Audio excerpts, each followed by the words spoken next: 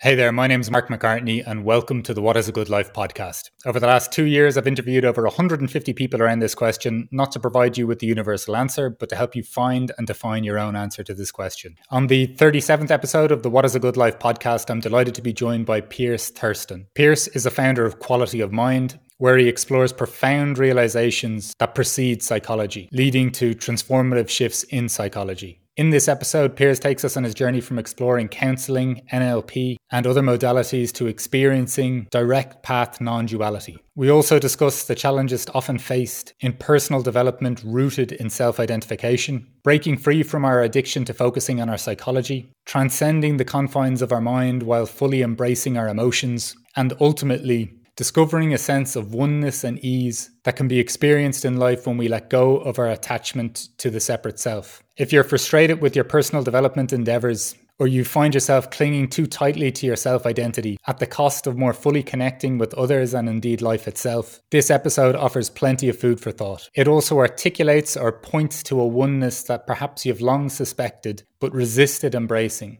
that can have a profound effect on how you perceive life. Whether it's books on Buddhism, experiences with meditation or psychedelics, or exploring the topic of free will, or indeed having conversations such as this with Piers, I think there's so much space or grace that we can open up in life to whatever extent we can let go of our identification with our separate selves. And if you enjoy this conversation, please like, share and subscribe. And if you're on the podcasting platforms, please leave a review, as I greatly appreciate your support at this stage of my podcasting journey. So without further ado, the 37th episode of the What is a Good Life podcast. Piers, thank you very, very much for joining me here on the What is a Good Life podcast today. Since I've become aware of your work in the last few weeks, I've been very much looking forward to this conversation. Well, Mark, thanks for having me. I'm intrigued. I love the sort of topic and the direction of what you're doing. So pleasure to be involved. So thanks for having me on. Cheers, Piers. So Piers, as I kick these conversations off with, it's with the question of, is there a question you're trying to answer as you move through life?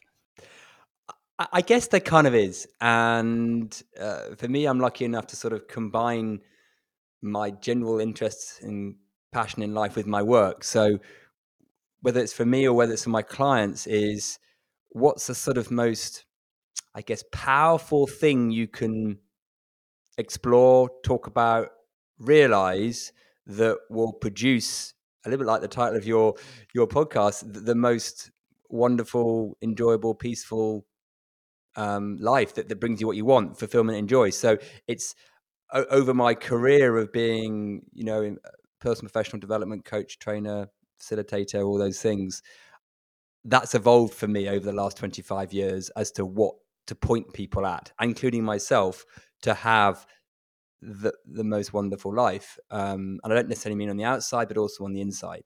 So that is something that fascinates me. That's what drives my work, my own evolution, and that with my clients, because what I do with my clients just follows what's going on for me.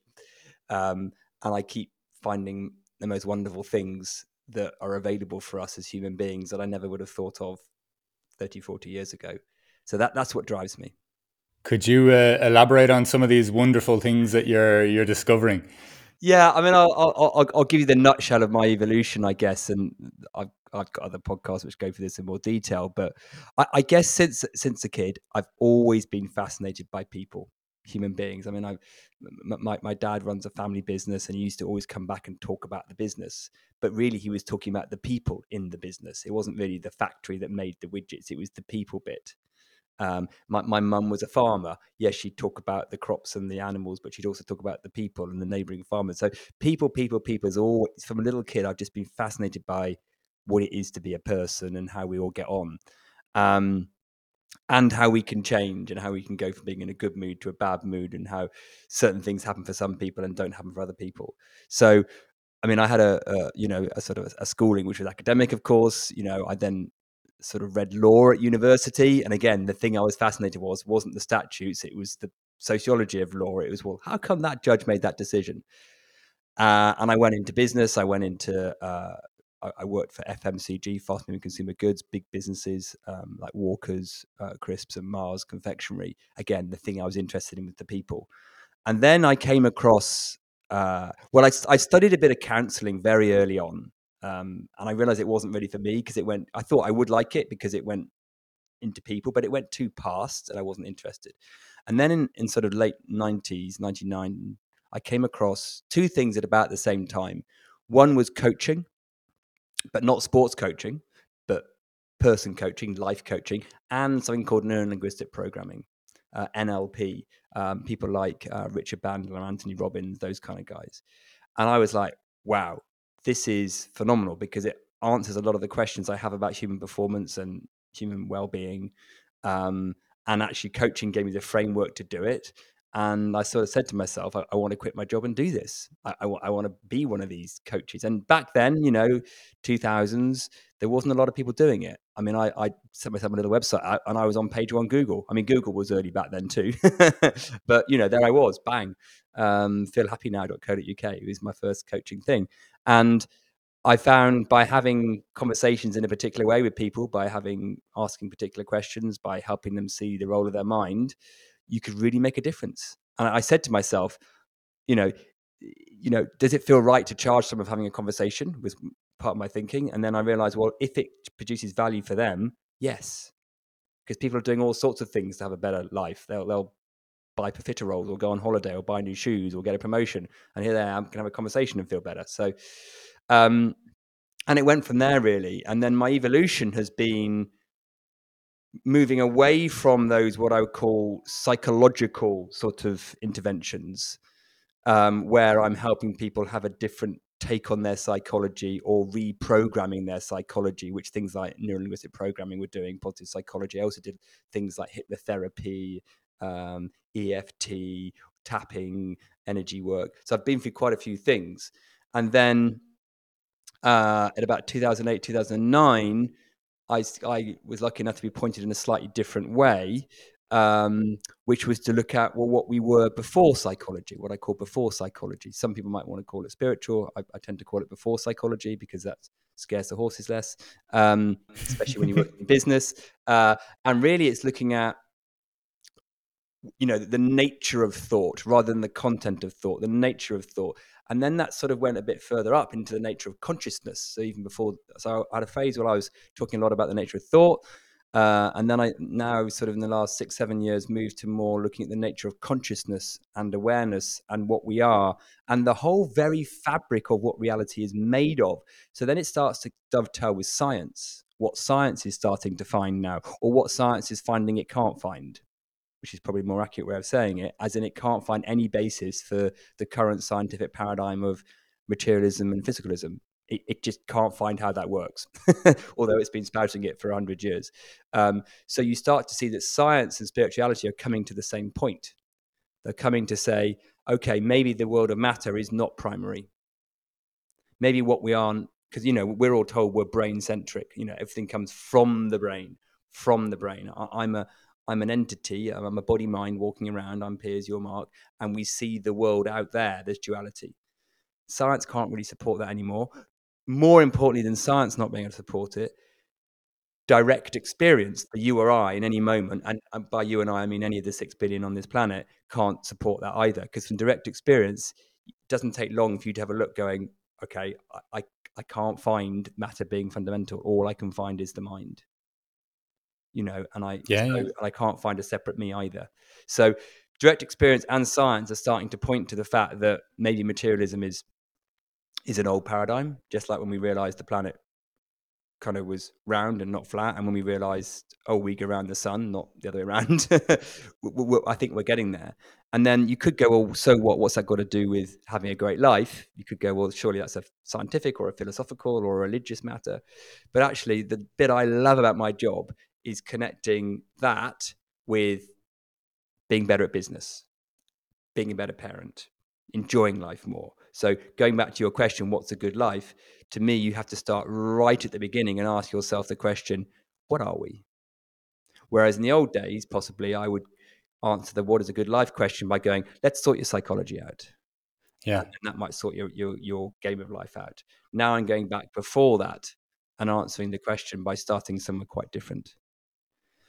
That's a potted history. You might want to dive into more of that.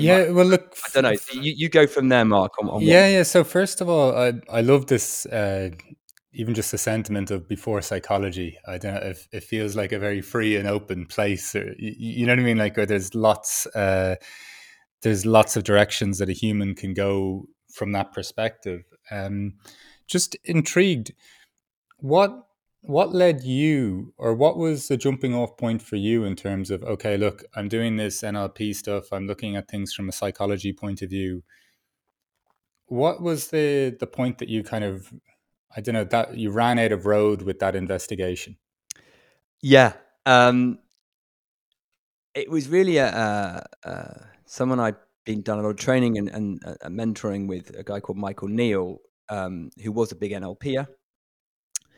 He kind of showed me there was something else. Now, I took a lot of convincing because remember, I'd had 10 years of doing it the other way. Yeah. So they're always the hardest converts, right? Someone who's put their kind of identity and their trade in a particular way, and then to go, well, that's kind of backwards. So intellectually, I heard what was going on, and I thought, yeah, no, I think I'm okay with what I'm doing. And it wasn't until the sort of penny dropped, realized when I saw it. And I remember a very clear moment when I was starting to talk more in that way, before Psychology Way. And then I remember I was running an LP course. There used to be 8-day courses over 3 modules. And I remember I was on sort of day 2 or 3, and I just, with a group, and I just stopped and I said, guys, I've got to tell you something else. Right. So I've been telling them all about, how to manipulate psychology, and not manipulate, but change psychology and change neural pathways. I said, I want to tell you about something else. And then I just went off on one for about 2 or 3 hours.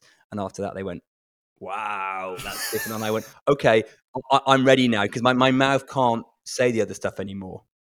Yeah. You find yourself just saying it different. You don't really mean to. It wasn't like I'd planned to do that. So I realized that I'd had a realization, and now I saw it differently. And then once it's almost like a valve. You kind of see it.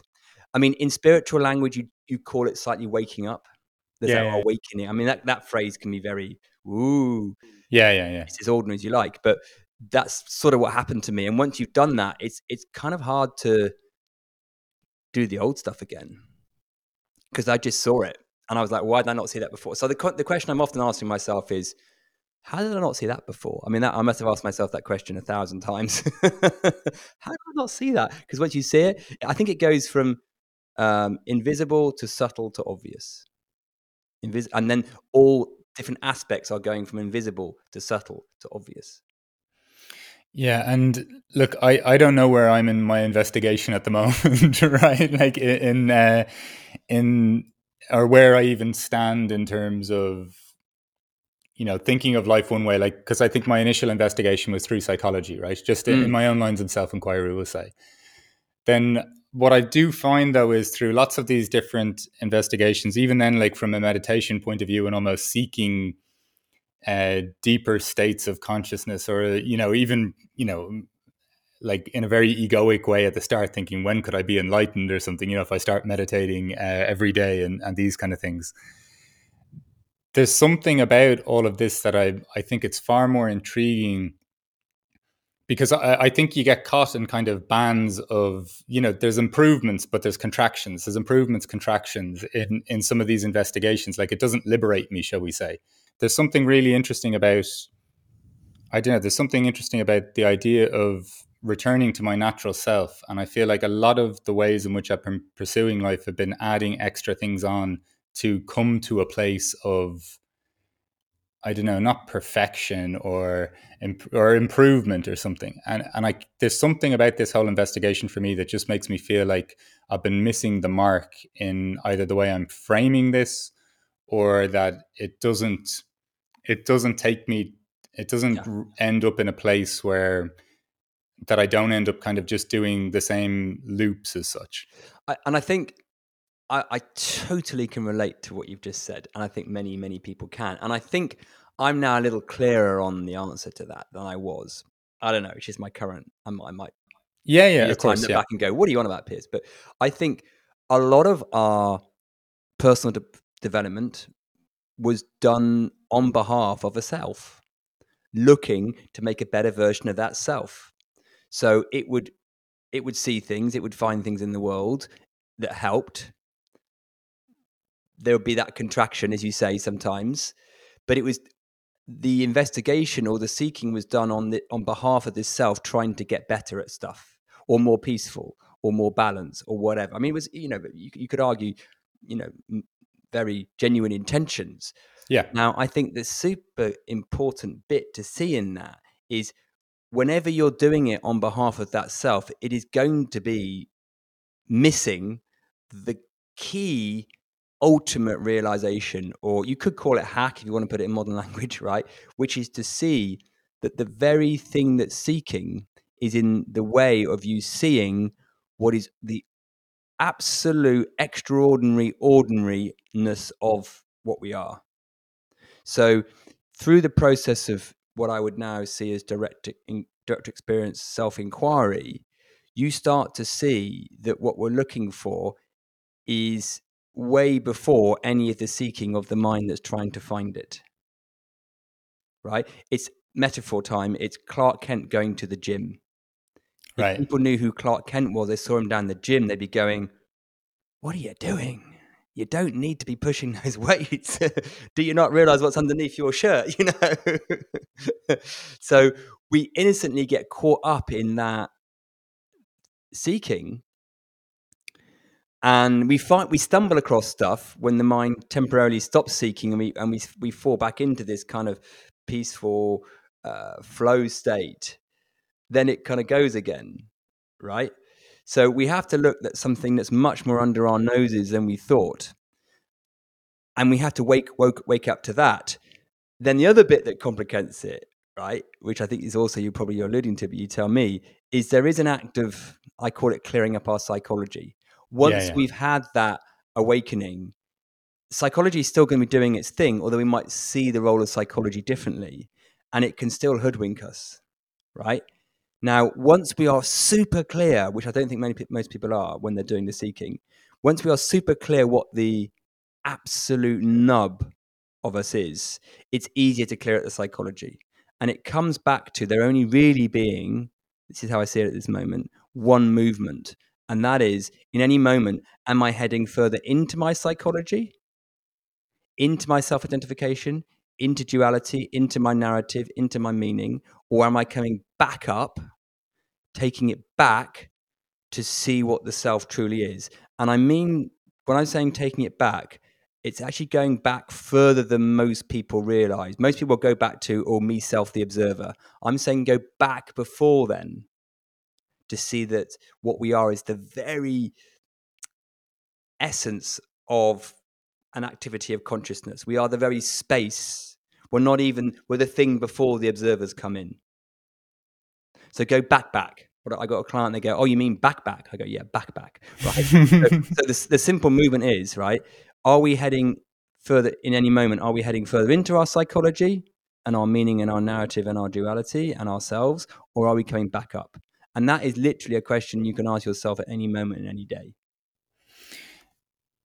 There's something really fascinating, though, I think, because if we look at even some of the end states or end goals that maybe people are pursuing through different modalities, like even if you say God or something like this, and I'm not saying something exists or doesn't exist. I'm saying we're comfortable kind of saying, and people could be comfortable saying we all come from God, or God is in everything, right?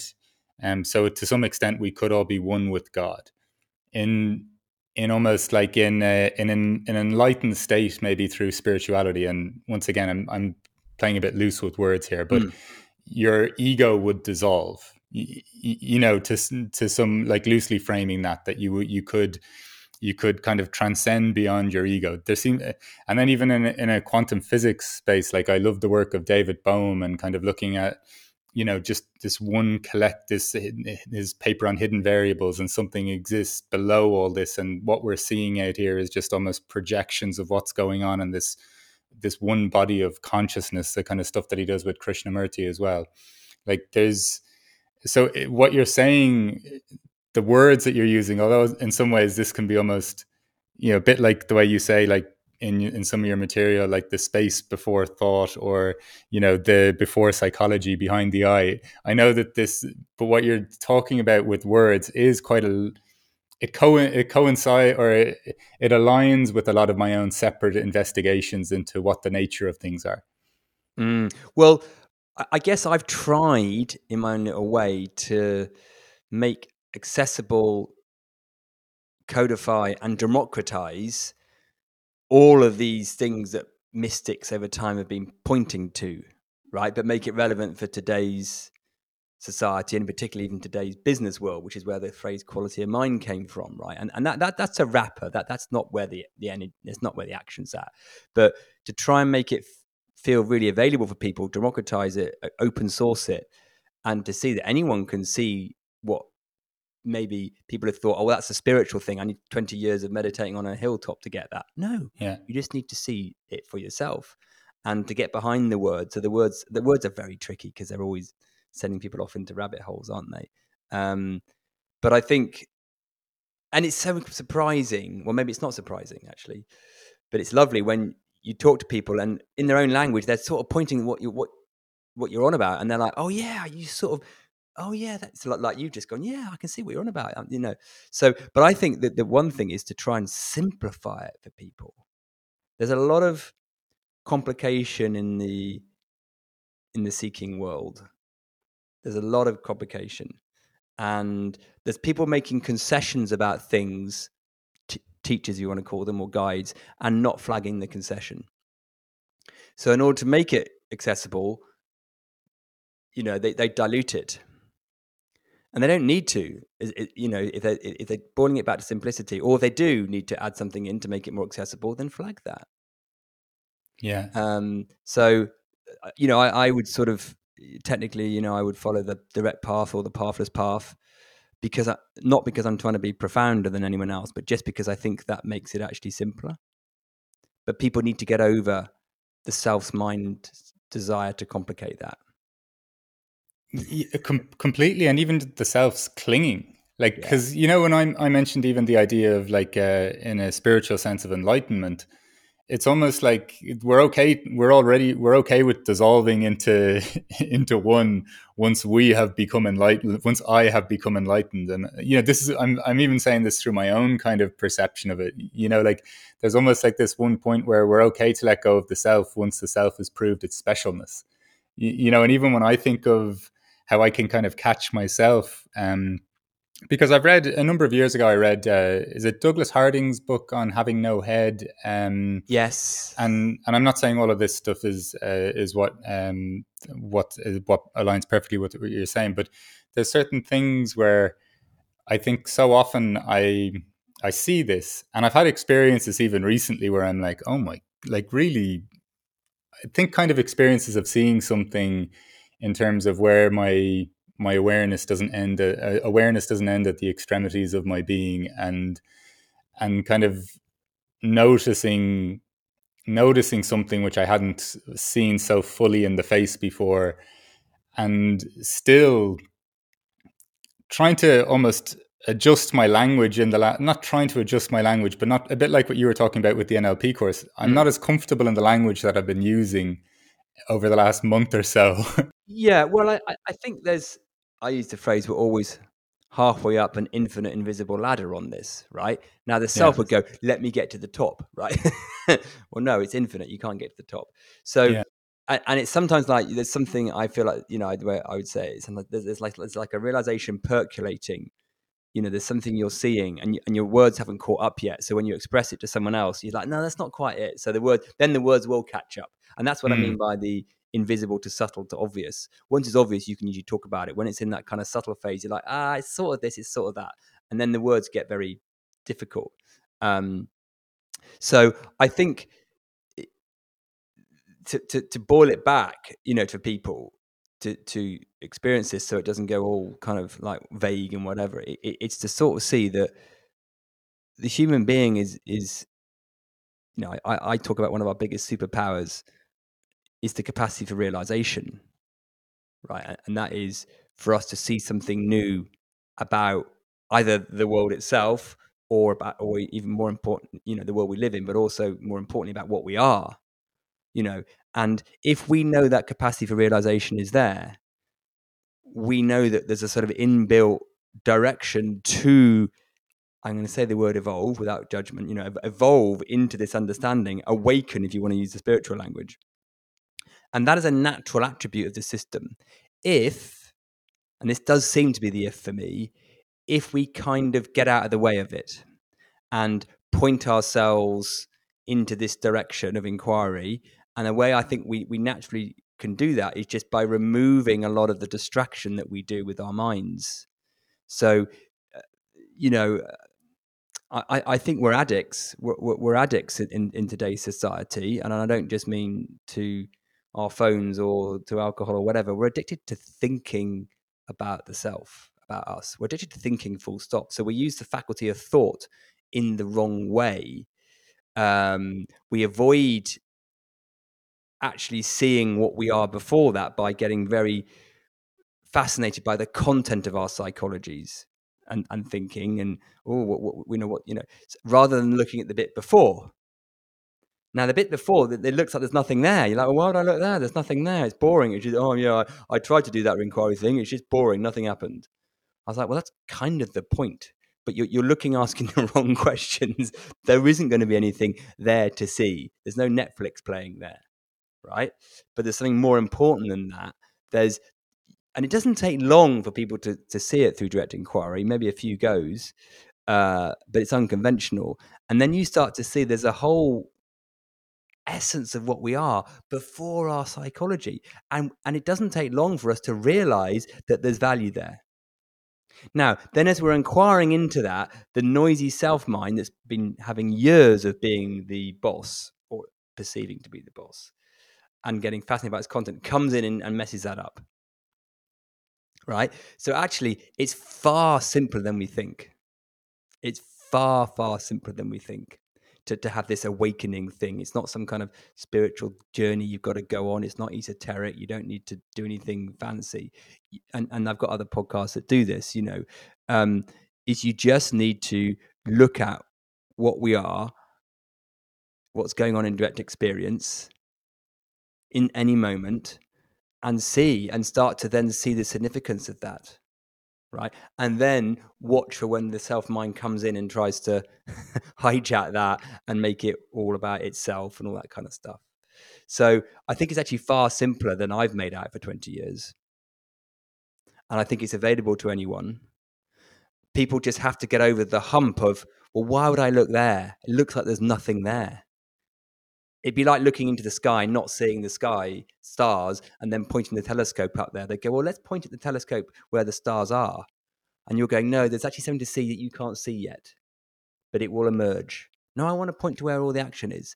Don't point to where. So do you see what I mean? We kind of try and fix our psychology from inside our psychology, and we're saying, no, there's another bit to see. But you have to tread there differently. The way you navigate that is differently to when you're navigating within your psychology. And when you mentioned earlier this idea of you tried counseling for a period of time and then you felt it was, I think, did you say, correct me if I'm wrong, you said it's too much in the past or something to do with that?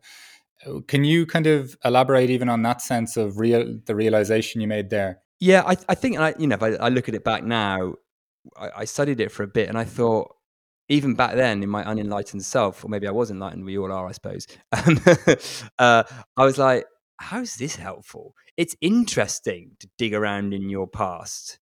It's not useful. I just didn't think it did much, right? I mean, it's nice to talk about it. Like you might talk about, I read a good book recently. This happened and the character did this. Great. But it didn't, for me, it didn't really make me feel better. It didn't do anything apart from, okay, I've got a slight change in my narrative. And it looked very indulgent too. And I say that, what I mean by that is I intuited that it just felt like it was going the wrong way. And then when I came across, I saw the NLP and the positive psychology and all that kind of stuff. I went, at least this is about the future, right? And it's all about, creating the future you want. And it felt more empowering. It felt more uplifting. So even back then in my sort of younger days, I didn't quite know what it was that I didn't like about counseling, but I didn't see the value. And now again, I look back on what I was doing with the psychology and in NLP and all that kind of stuff. I can see how it worked and it did help. And, I got clients, I got big shifts, but it wasn't as transformative as I thought it was because I didn't know this existed. Yeah. So, and just a question that's coming up for me then is what is, because if you're saying just like, okay, the going back into the past, it didn't seem like it created much of a transformation. The NLP, I can understand what you're saying, just even in terms of like programming and people approaching things in different situations or from different perspectives. But then what do you kind of see? And this is a very wide question, so go wherever you want with it. Yeah. What do you then almost see as the function of like words or inquiries, if you get me? Because and almost even stories to an extent. Yeah. Well, I think there where the beauty of the human experience turns up. Right. Right. So it's where the joy of expressing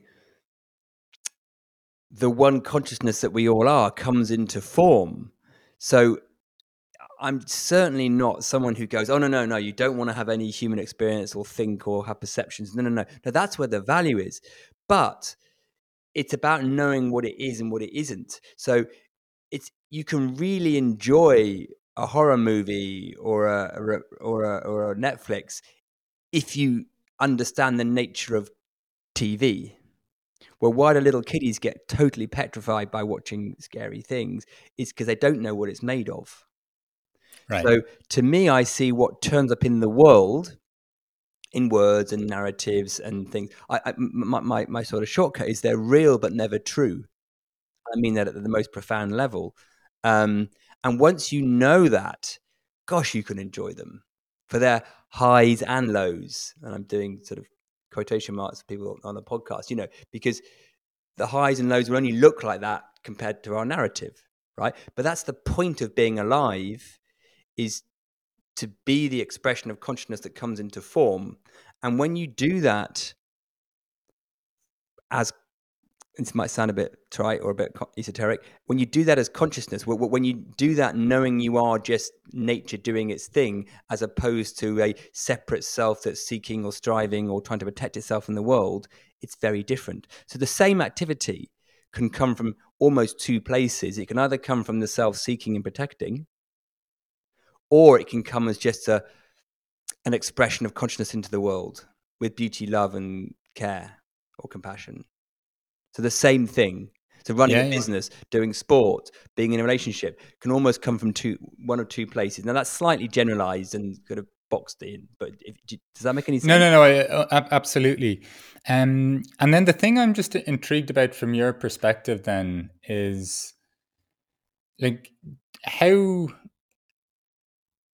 do you kind of experience the highs and the lows? Like, so for example, from my own experience and my own practices and different things, I think when I can hold as much as possible in awareness, I don't take things as personally because there's so many things simultaneously going on, even just in terms of my emotion, even the weather of my emotions, the activity in my mind.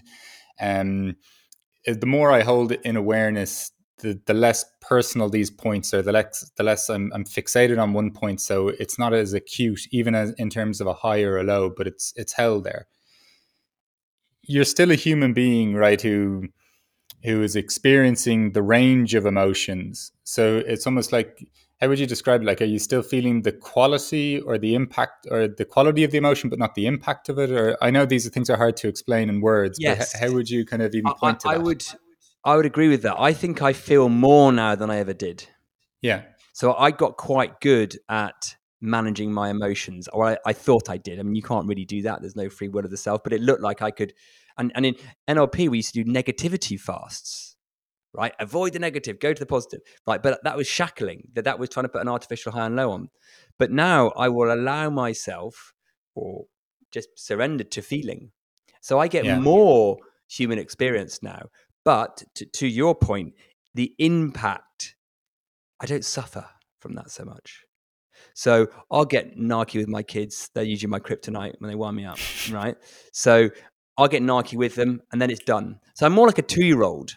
You know, the 2-year-olds have a big tantrum, blah, and then they just, oh, cool, hello, right? Done in like 1 minute. I'm more like that. So I'll still experience the world, probably more than I did. I'm less stoic than I used to be. And when I went to boarding school from quite a young age, you didn't want to show too much emotion. You get bullied. So I was quite stoic. So now I'm much more free to be the sky and have any of the weather. And that's quite joyful. And again, I put a bit of language around this. In my world, you can sort of have high quality of mind, anger, sadness, upset, and low quality of mind, anger, sadness, upset, right? One's coming from the self thinking it's an entity this is happening to, and one's just coming through consciousness. Yeah. So, and how, I'll come back to the thing I said, to help yourself with that, you just check in. Am I heading into my psychology when I'm feeling these, the weather getting stormy? Am I heading into my psychology, or am I coming back up? Now, when I'm coming back up to seeing what I am at my essence, I'm still going to have the appearance of sensation and perceptions and stuff. But I don't, I'm like the sky not caring what the weather is. It's like, yeah, it's happening. It's okay. But I'm not taking it personally, as you said. I Yeah. can just see it. And then it comes in without the impact, but you're still experiencing it. So actually, then you realize any emotional feeling is quite beautiful. Doesn't always like that. Like, you're still a human being. Sometimes you're going to get caught out. But much more of the time, you're like, okay, I'm really, really upset. And, that's okay too. What you said there, just even with your children, like that resonates 100% with the relationship I have with my wife, in that I feel like we can fight even frequently. Like we get on beautifully as well, obviously, but I mean that, but it's done. Like we don't go to bed that night, or we don't fight for hours over something. It's momentary. It arises. It's observed. It's addressed, and then it's kind of like wipe your hand. Yeah. Not that clinical all the time, but I don't know what it is about this. When you said it's not personal, it's almost like an observing of the melodrama of the self playing out, while the self takes responsibility. Like, I'm not going, oh, we'll just Yeah. no You're free not will spiritual here. bypassing. No, I hear that. Yeah. Yeah.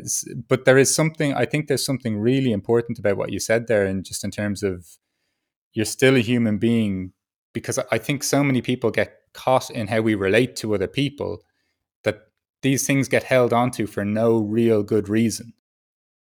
Yes. Yes. And so often, like I'll get a bit narky with the kids, and I might send them a message and say, okay, I'm really sorry. Your dad didn't mean to do that. Daddy didn't mean to do that. And they go, I know, we know, it's cool. Like, what are you apologizing for? Of course it's fine. I know you love me. And it's just, I was an idiot too, kind of thing. Right. Yeah. So it's done. Right. It's absolutely done. You see it in nature. You'll see chimps throwing sticks at each other. Right. It's just, it's part of what we do. Right. Yeah. Especially when you love someone, you're going to care. Yeah. Right? So it's bound to be like that. And we just need to see that for what it is. It's funny when you say nature there, because when I lived in Peru for a year before coming to Berlin, I'd see dogs fight all the time, and you could see them actually getting into it a little bit viciously at times, but then they could still just sit beside each other. Whereas if I was putting a human interpretation of that event, I would think they'd have to be separated for a long time. There'd almost have to be mediation in between them, but yet they're just kind of sitting there afterwards, and maybe even playing a bit again. Yes. So I don't think we want to vilify the self or the psychology or the Yeah. humanness, but I think that can be quite a confusing thing for people to navigate that if they're doing it without the realization. Right. I think once you realize what we're talking to, that makes more sense. You can kind of go, oh, yes, I can see that. Whereas if you try and navigate that on manual mode, that's Yeah. tricky because the self's trying to do it to the self, and it doesn't really work. I think you have to. So I think to put words on it, to have more grace, enlightenment in your life, I think it really helps to have woken up to what we are first. So Yes. the way I might summarize my career is, for the first 15 years or so, or 10 years, I was trying to help people have a more enlightened life without them having the awakening of what they truly are. Now I do it the other way around, and it's much easier to have that grace with the human condition and to deal with our psychology, deal with it, clear it up, dissolve it, just be okay with it once you've had the waking up to what we are. I'd say that's a very mature observation in terms of awareness of how other people could be even interpreting that. The thing I'd even say, because that kind of reminds me a little bit of when people talk about radical honesty or radical candor. Great if you're a human that has some kind of peace or tranquility or harmony within themselves, but if you're just firing out things and you haven't maybe come to much peace in yourself, radical honesty or candor could be a pretty wild experience. Right, and you'll find this when you work with someone. If you're working with an individual and their family or their spouse or their thing isn't aware of what's going on, and then they suddenly start behaving slightly differently, and they're like, "Well, that doesn't make sense to me," because in their separate reality, they don't see it like that. So you've got to be respectful to where people are at, and that's okay. Of course, it's okay. It's also okay, but you can't then, as you say, if you're saying something differently and assuming everyone else is, then you're kind of missing the point. But I think also beautifully, I think one of the things that's really occurred to me in the last couple of years is that, and you hinted at it earlier with David Bohm's stuff, and is one of the first sort of science guys I got into about this, was what I see now at a practical level is what's turning up for us in the world of form, in our perceptions and thoughts and sensations, and in what we would appear in the world of matter, is only ever a rendering or a reflection of what is in our own psychology, if you like. So it's a beautiful gift. I know that word's a bit trite, but it's like an opportunity to see, oh, that's turning up. Right. Rather than then the self go and protect or seek within that, it's like, okay, if I step back from that, I can see that this is showing me where my current psychology's at. Right. I don't need to vilify that, fix that, judge it, but I can kind of go, oh yeah, that's turning up. And you start to see that when I work with clients, that what's turning up in their world is great because it's showing them where they're at. Now, they can either go, oh, woe is me, and get into the self and try and fix it, or they can go back, you know, Yeah. then come one step forward and go, okay, so what is that showing me? Okay, there we go. And that's the evolution. That's the evolution. Not to be raced at or try to fix, because that's the beauty of being alive in this realm anyway. When you think of, and I know it's not the act of changing then or deciding I am going to change, I'm going to fix this now, but there is something really interesting. Like I love something, and look, I may be mixing and match, like just sloppily kind of just jumping from one perspective or discipline to another when I say this, but I love the perspective in quantum physics that when something could be observed, it could be a particle. When it's not observed, it could be a wave. Yeah. And there's just something to that where I think in all the rush to fix ourselves in air quotes, that it is just this continuous just observing of things, and things just because things are always changing, right? Like, and it's almost like, as you say, it's that the getting out of the way of the change that will be occurring. Like there's something, I don't know, there's something really beautiful about this, that it's not being like really passive, because the self will still be an active participant in this world that we're experiencing.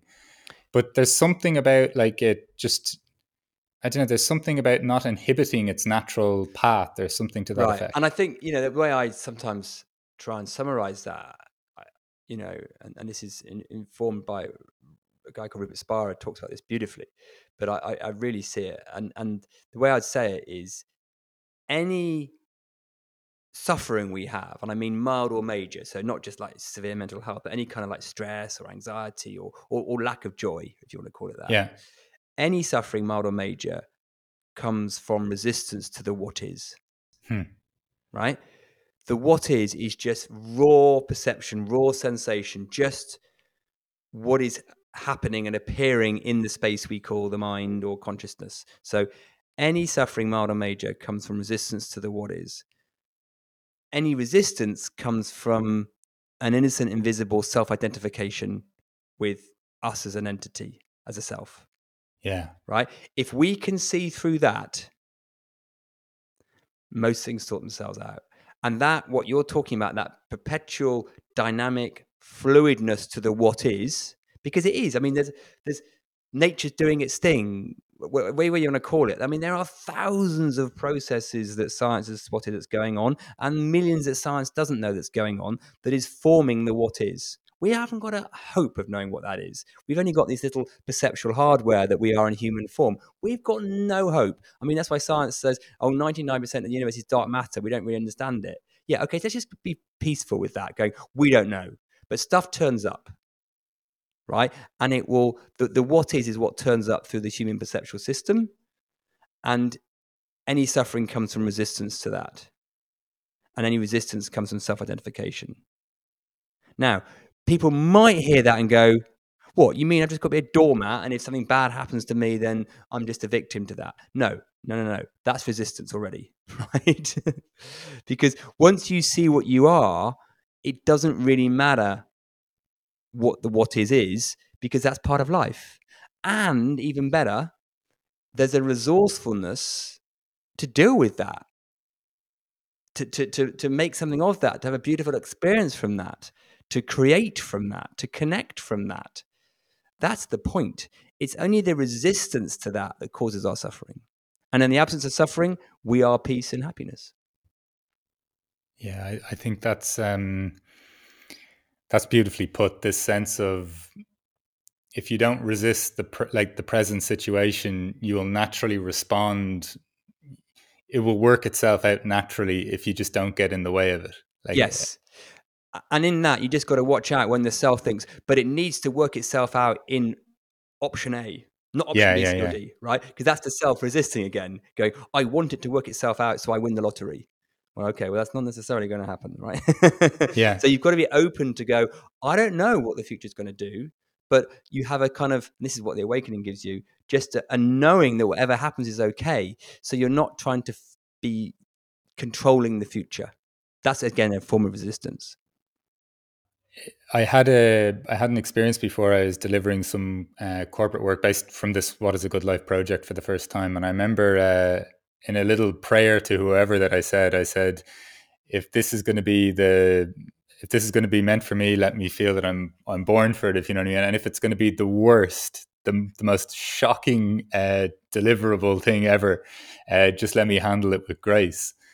And I kind of I think that's like what you're saying there, and just even how I'm thinking about life, because just what you said there as well, you pointed it out so clearly. When you think of all the things that contribute to anything happening at any given moment, our ability to control that is like just like it pales, and it pales almost in like nothing. Even if you did, let's just say, even if you said, I absolutely have free will, I'm even just talking about from an environmental point of view, everything that's happened before us, atoms not existing until 300,000 years after the Big Bang, all of these things coming to this very moment, even if I had absolute control and volition over my own actions, thoughts, emotions, I would still have very little control over what's happening.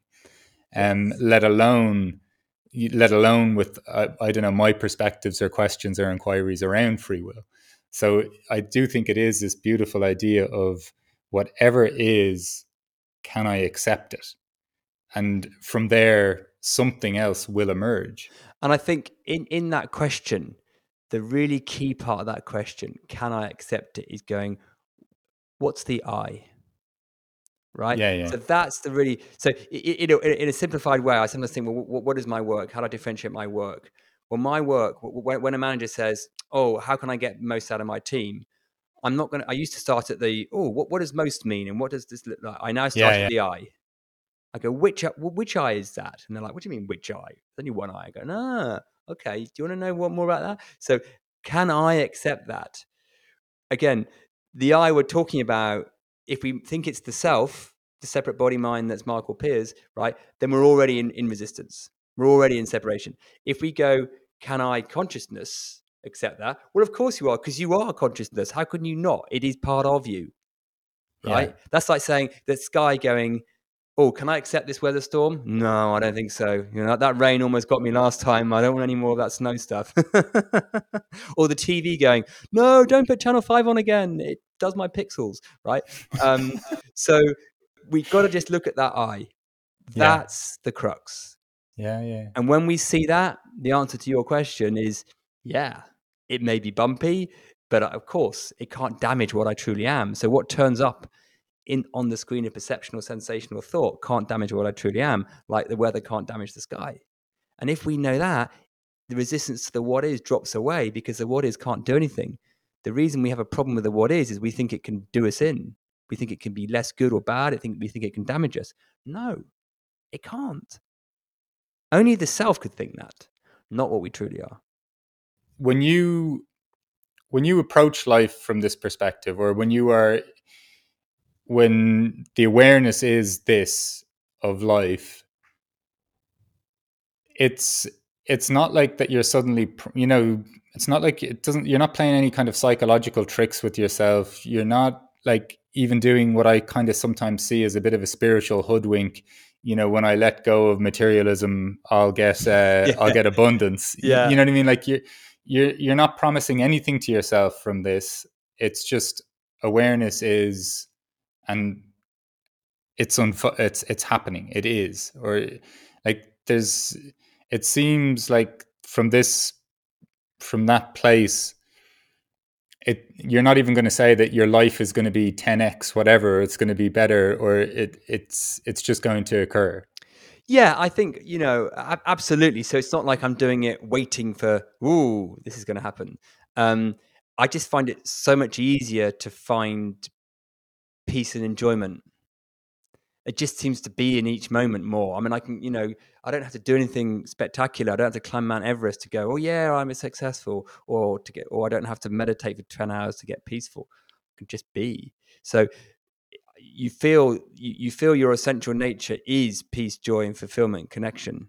That's Hmm. very available. It doesn't come from activity. And then what happens in the world of form, in my business, in my relationships, in my parenting, whatever, I'm less bothered by what happens. I can have an intention and I can create in the world, but I'm totally neutral to whether that happens or not. Whereas before, I'm like, if this happens, then yeah. So I'm like, yeah, I'm gonna create something, a beautiful relationship or great parenting or a business outcome. But I'm coming at that with a neutral. So there's a positive intention, but it's totally neutral at the same time, which sounds like a contradiction. It's not, because I'm sailing more than rowing, to use the Yeah. metaphor, right? And gosh, rowing's hard work, but it's what a lot of us does. It's what the rat race is about. And sailing's like, well, okay, the wind's blowing me. Okay, we're going here. We're going here. Fine. Do I want to tack and try and go the other way? No. Let's see where it goes. Sometimes you can get disappointed the wind's not strong enough. Well, that's just the self going, I should be getting there quicker. But when you step back and you see what, you were talking earlier about, the physics of it all, quantum entanglement, conscious entanglement, you start to see, wow, how things manifest in the world is not linear. There's synchronicity and serendipity. Time's even an illusion. So a conversation we're having now could affect a conversation I had a week ago. What? How does that work? Well, I don't know how that works, and I'm not going to try. Whereas, so just to know that the universe has got your back, but not because I need it to sort me out and win the lottery, right? Not because of that, because I know I'm always going to be okay. But being open to what, so I think we just have to open up, and particularly in the business world and the Western world, we just have to open up and go, I don't know, but there's something magical that can happen. Not that I want that, I'm not being Yeah, optimistic. yeah, yeah, yeah. Come on, magical. Where's my magical? You said magical. Magical hasn't turned up yet. No, because if you do that, it's a self-seeking. Right? But when you almost turn that off, wow, cool things happen. Just serendipity. Boom. How did that happen? Don't know. That's beautiful. I think the essence of what you captured there is really there is something really, I don't know, there is such, I do believe there's such peace that comes, like whatever stage we're in, even in this inquiry or whatever it is, there's always moments, I think, of contact, um with this. I think there's moments of contact with this state where we get insights into whether it was through intentional inquiry or not. I think there's moments in life where we come into contact with this quality, and in those moments when you observe, well, what was a precursor to that, often there's no rhyme or reason to it. And that I think is I, going. You're right. That is going back to this stuff incredibly simple but not easy. Why is it not easy? Because we complicate it. So what you're just talking about, that space is available for any human being in any moment, but we yeah, overlook it. yeah. Go back. It's there. Now, it doesn't manifest into the Ferrari or whatever you want it to be, right? No. That's not what we're talking about. But the space of creation, because it's always, as you said, it's always, there's no staticness to the consciousness, right? So, but we need to go back to see that space that allows that to have more fluidity, I think. Right, it goes back to what I said. All suffering, mild or major, comes from resistance. All resistance comes from self-identification. Right, we take it back. We get in that space of creating in a more pure form. Look, Piers, just conscious of the time here, and usually I kind of recap what people have said throughout the course of this. I'm intrigued to what you're going to say to the question of what is a good life. I know you've mentioned things like peace and joy, and even relationships and things like that, but not even an attached outcome to things. So without me kind of recapping all that's been said, I'd just be more intrigued in whatever way it comes up for you. What is a good life for you, sir? I think what is a good life? It's seeing the nature of what we are at our essential self, seeing that we are at our essence, peace, joy, happiness, and we are everything. That the me is a we. We are one thing. However disparate it might appear, we are everything. So what a good life is recognizing what we are at our essential nature before the human psychology kicks in and distracts us thinking we're something else. Recognizing that we are all one. And that's with nature, with animals, with fellow human beings.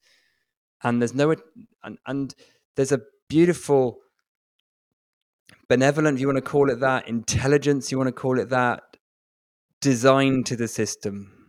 And if we let that do its thing, there's so much beauty, joy, connection, experience, good and bad, to be available, which won't, without all the suffering that we've accidentally brought along with us. That's a highly, I don't know, satisfying answer. Well, I mean, I think I've said it a few times. I didn't want to repeat myself too much, so I just sort of said it in a different way. But I would, to answer I mean, I think the whole beautiful conversation we've had, Mark, has been answering your great question. So I would suggest to people, if they wanted to listen to it more than once, because because you're here behind our words. Our words are just pointers, but hopefully, if you get curious, press pause on what you currently know. Listen to it a few times, you'll have your own insights. And that's where the power is, from your own insight. Yeah, I couldn't agree more. Piers, thank you so much for your time and for joining us on the What is a Good Life podcast today. I've enjoyed this conversation immensely, sir. Me too. Love it. If you want to have another one, Mark, we've got more to talk about, I'm sure. So thank you so much for having me on. Really appreciate it. And wonderful projects. I wish you all the best. Thank you.